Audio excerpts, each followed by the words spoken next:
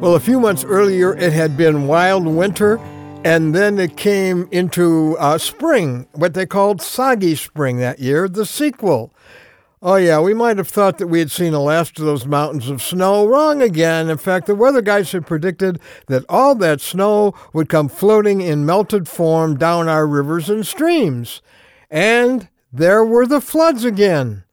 Listen, I lived a long time in a town who had one claim to fame in national newscasts, major flooding.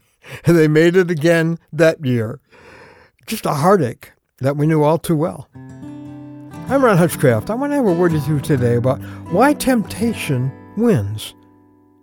You know, when it's flood season, the weather people all across the country issue their oft-repeated warning, turn around, don't drown.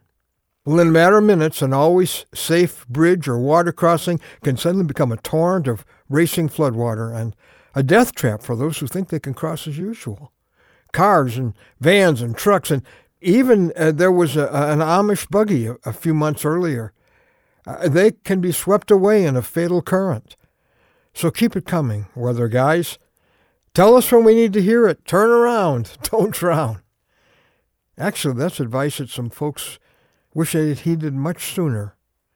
I mean morally, spiritually. Few people who have become addicted or adulterous ever expected to get carried away. No one thinks that today's deception, today's little compromise of integrity or purity will one day sweep them away in an inescapable flood.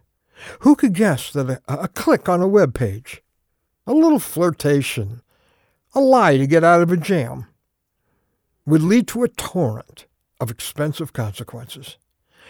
After national headlines exposed the unfaithfulness of her politician husband, his betrayed wife said this: "You can pick your sin. You can't pick your consequences." Boy, isn't that true? One TV meteorologist said that the reason people die crossing familiar bridges in flood times is a fatal miscalculation. He said they overestimate the power of their car and they underestimate the power of the water. Let's tweak that just a little to identify what makes even spiritual giants fall farther than they ever dreamed. They overestimate their power to resist, and they underestimate the power of sin. The inexorable progression of spiritual seduction and disaster goes like this in James 1:15.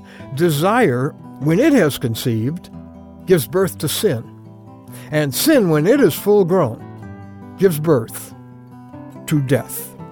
And our word for today from the Word of God in 1 Corinthians chapter 10 and verse 12 sounds this alarm.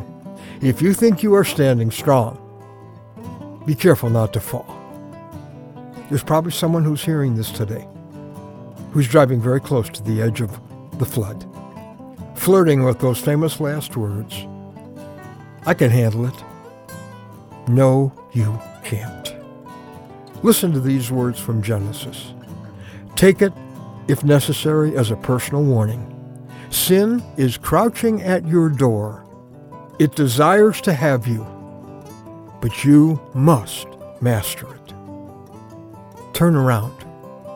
Don't drown. Please.